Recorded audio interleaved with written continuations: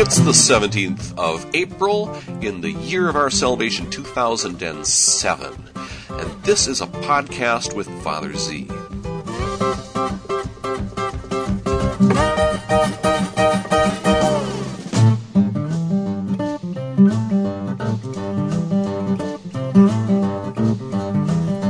We are going to welcome as our guest today Saint Fulgentius of Ruspe, who stands very much in the Augustinian tradition, perhaps one of the very first of that Augustinian tradition. He died in 533. We'll hear a selection from the second reading of today's Office of Readings, authored by Fulgentius of Ruspe. It's a work ad monimum, but we'll get into that. We're also going to talk about the historical critical method. I'm inspired by the Holy Father's new book, Jesus of Nazareth, to talk about this a bit and to tell you what the Holy Father says about the historical critical method. Here we go.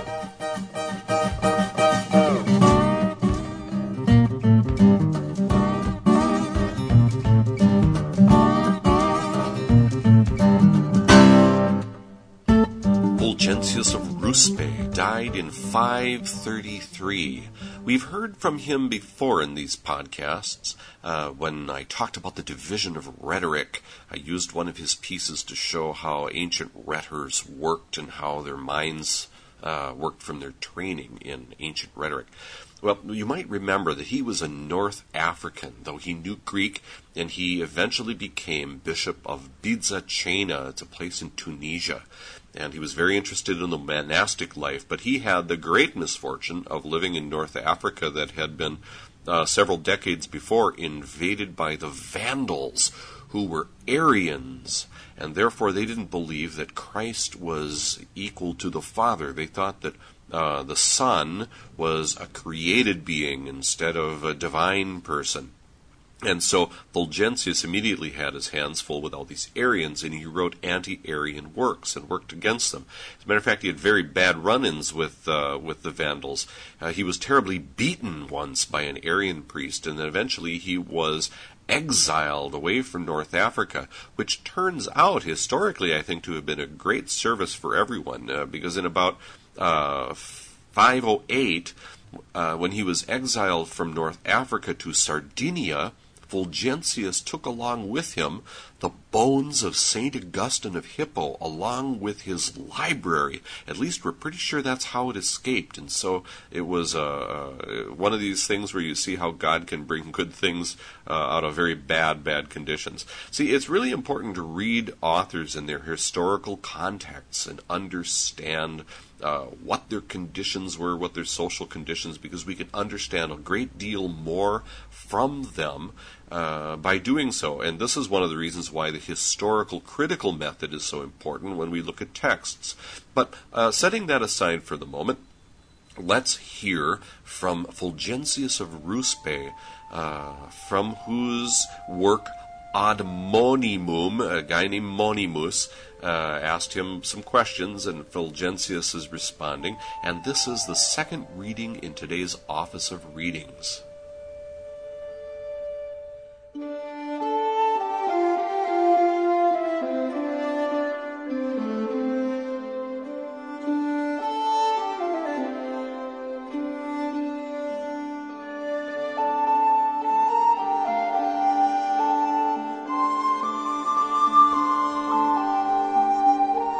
E libri sancti Fulgentii Ruspensis Episcopi ad Monimum.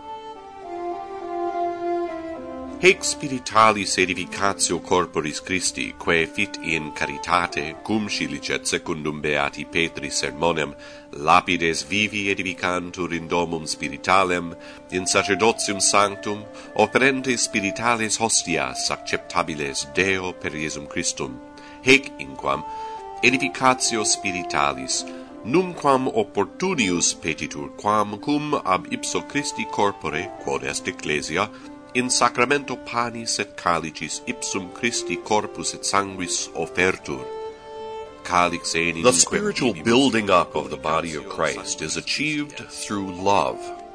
As St. Peter says, like living stones you are built into a spiritual house, to be a holy priesthood, offering spiritual sacrifices acceptable to God through Jesus Christ. And there can be no more effective way to pray for the spiritual growth than for the Church, itself Christ's body, to make the offering of his body and blood in the sacramental form of bread and wine. For the cup we drink is a participation in the blood of Christ, and the bread we break is a participation in the body of Christ. Because there is one loaf, we who are many are one body, since we all share the same bread. And so we pray that by the same grace which made the Church Christ's body, all its members may remain firm in the unity of that body through the enduring bond of love. We are right to pray that this may be brought about in us through the gift of the one Spirit of the Father and the Son. The Holy Trinity, the one true God, is of its nature unity, equality, and love, and by one divine activity sanctifies its adopted sons. That is why Scripture says that God's love has been poured into our hearts by the Holy Spirit he has given us.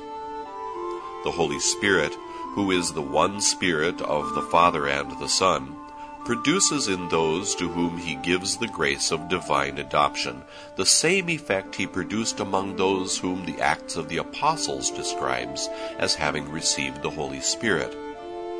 We are told that the company of those who believed were of one heart and soul, because the one Spirit of the Father and the Son, who with the Father and the Son is one God, had created a single heart and soul in all those who believed.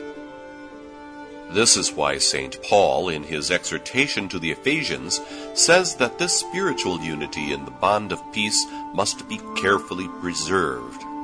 I, therefore, a prisoner for the Lord, he writes, beg you to lead a life worthy of your calling, with all humility and meekness, with patience, bearing with one another in love, eager to maintain the unity of the Spirit in the bond of peace.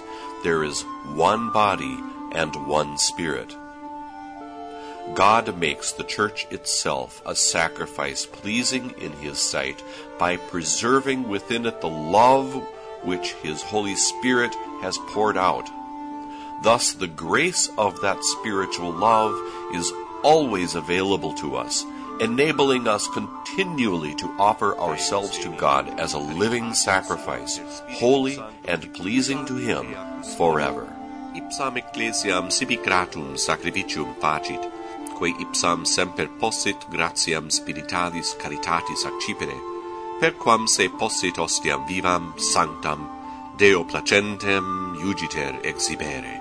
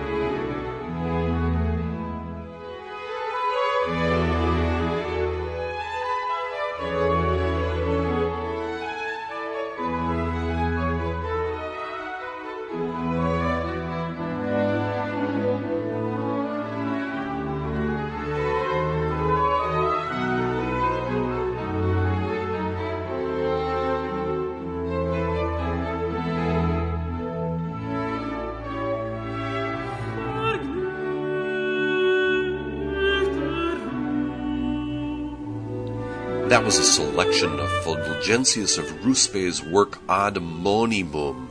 And you heard in it how he stressed the unity of the three persons of the Holy Trinity, making sure that the reader understood very clearly that the Holy Spirit was God.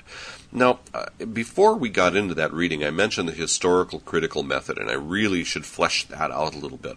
The historical critical method is a tool of scientific research, and it takes into account the time and the place of the writer and his context and the reasons he had for writing and who his audience was and what the cultural conditions were and so forth. And this helps us to read texts without misunderstanding them by imposing our own context today and our own modern ideas on them. You see, sometimes it's very unfair to read someone from the 5th century, the 6th century, like Fulgentius, but imposing on it our 21st century context and ideas. You see, it distorts the text. So what we want to do with this method in looking at the social history in their context is understand what their objectives were and what their conditions were at the time so that we can understand the texts a little better. And so when we read the Fathers, we have to know their social history as well as their intellectual formation, the kind of philosophy that they had, and their rhetorical training, and all these different things. But because the Fathers were working with Scripture from a point of view of great faith in the content of Scripture and their faith in Christ and their membership of the church, we must be very sensitive to the limitations of the historical critical method too. Now, recently, the Holy Father, in his brand new book, Jesus of Nazareth, talks about the necessity of using the historical critical method, especially with Scripture, but he also warns of its limitations. You see, the whole historical critical method is a great tool, but it can be abused. You see, on the one hand, the texts of Scripture are very concrete, and they can be looked at both from the point of view of their social and their literary content and so forth, but also they can be seen in relationship to each other as they come to form a body of writings that is a canon of Scripture. But we have to be careful not to isolate Scripture, either individual texts or books or the whole canon of Scripture. We must not isolate it in the past as if it is just a dead letter. You see, the historical critical method automatically assumes that something is in the past, but then it leaves it there. And that's a very great limitation for thinking about Scripture.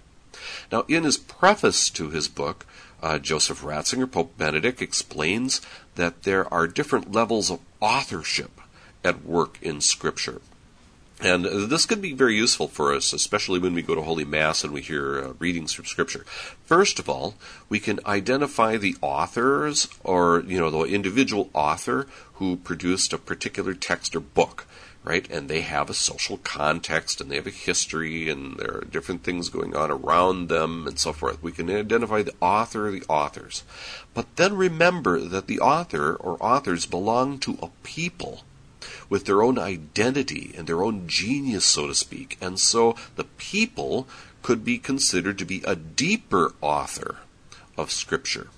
But then this people has a special relationship to God.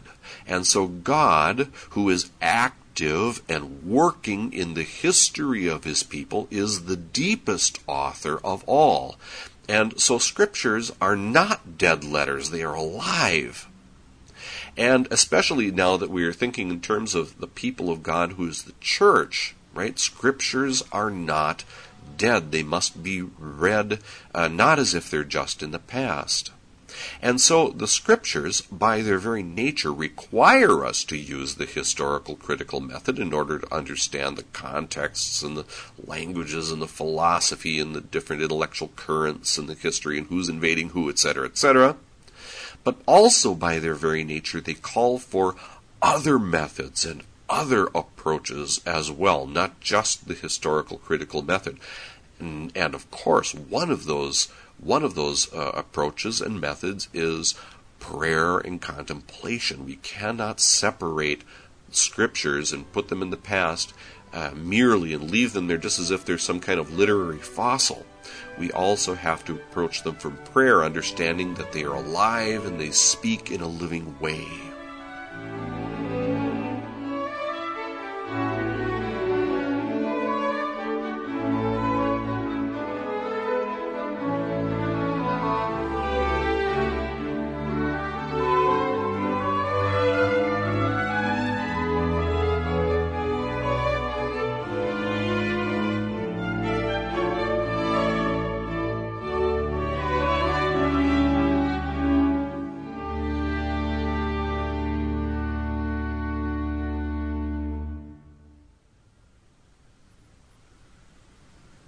Now, this historical critical method I've been talking about has caused a little damage over the years because by reducing Scripture to a dead letter or something in the past, it basically, when we study it, or for many decades when people have studied it, it's almost like they're destroying the very thing that they're studying, you see.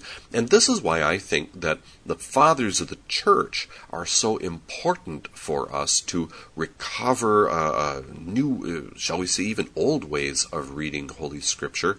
And I'm not talking about an anti-intellectual approach, because these were very, very smart men, but they weren't using the same kind of modern scientific tools of research when they were looking at Scripture. They were much closer to it, and they were still working out a lot of these big questions that today, any kid can learn in catechism, if he's getting a good catechism training, that is.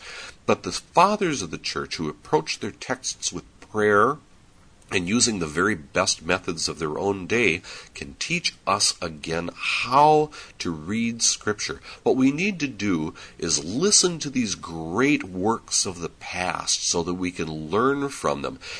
Very often you get the impression that some theologians or scholars or figures in the church today think that nothing really happened in the church for all those centuries until Vatican II, as if theology began in 1963 or something, and everything that was before is either irrelevant to us or, just in the past, it just really isn't important. It doesn't have to be known. Now, as I was reading the Holy Father's book and listening to him off of the page talk about the importance of complementary methods and not relegating Scripture to the past, I was reminded of a passage in C.S. Lewis's book, The Screwtape Letters, in which the old demon tells the younger tempter Wormwood, his nephew, about the uses, about how useful the historical critical method can be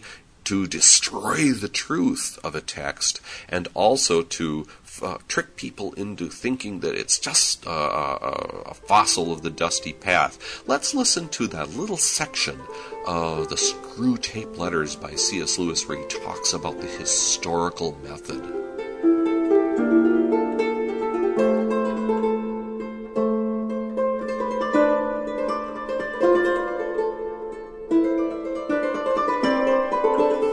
It may be replied that some meddlesome human writer, notably Boethius, have let this secret out.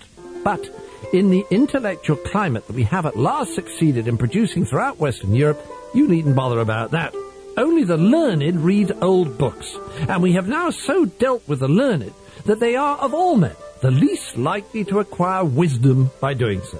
We have done this by inculcating the historical point of view.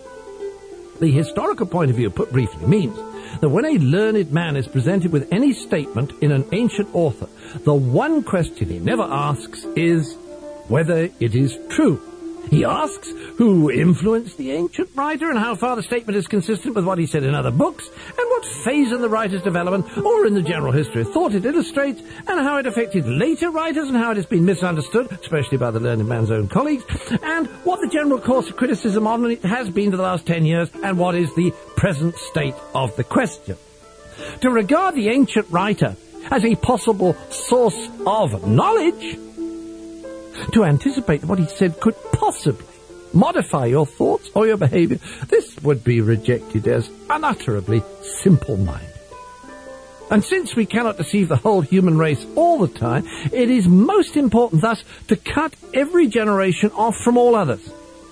For where learning makes a free commerce between the ages, there is always the danger that the characteristic errors of one may be corrected by the characteristic truths of another. But, thanks be to our Father and the historical point of view, great scholars are now as little nourished by the past as the most ignorant mechanic who holds that history is bunk. Your affectionate uncle, Screwtape.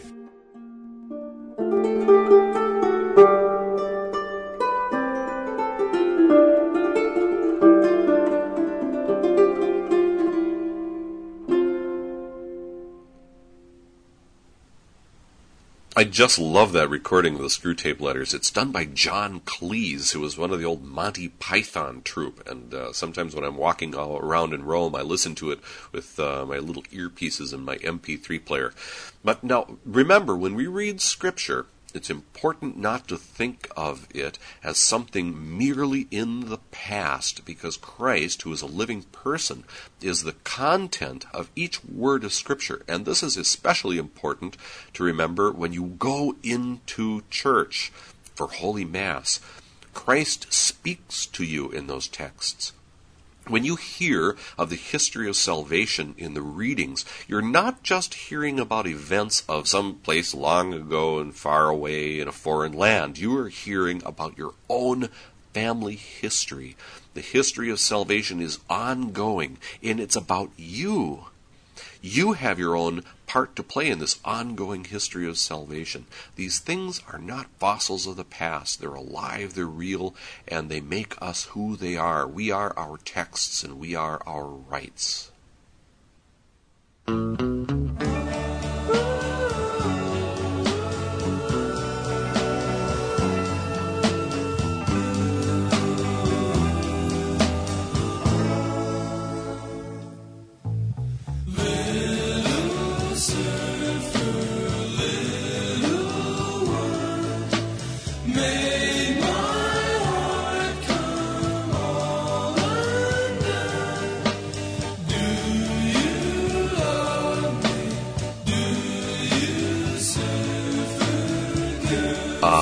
Such a sense of nostalgia this song stirs in me. Many years ago in seminary and ever afterwards, friends and I have written parody songs using popular melodies and then rewriting the lyrics. And, well, when the Holy See said that girls and women could serve at the altar in Mass, this is the song that I adapted to express my own heartfelt sentiments about that authentic interpretation of the Code of Canon Law. You might imagine what I did with it. In any event, come on over and visit us at the blog, wdtprs.com. That's Whiskey Delta Tango, Papa Romeo Sierra.com. What does the prayer really say? And there you can get involved in discussions, maybe be a little amused and edified. You can also pre-order the Holy Father's book there. It'll be coming out in May in English. And the book isn't so hard. It's not beyond you to read. You can savor it. As a matter of fact, if you read it out loud, it'll unlock some of the harder points and texts, but it's not beyond people if you take your time with it and read it with care. Also, it's a wonderful remedy to all of the sensationalistic tripe that's been spewed out there into the marketplace and put on grocery store stands and so forth. It's a wonderful book, and I think everybody should have it and enjoy it.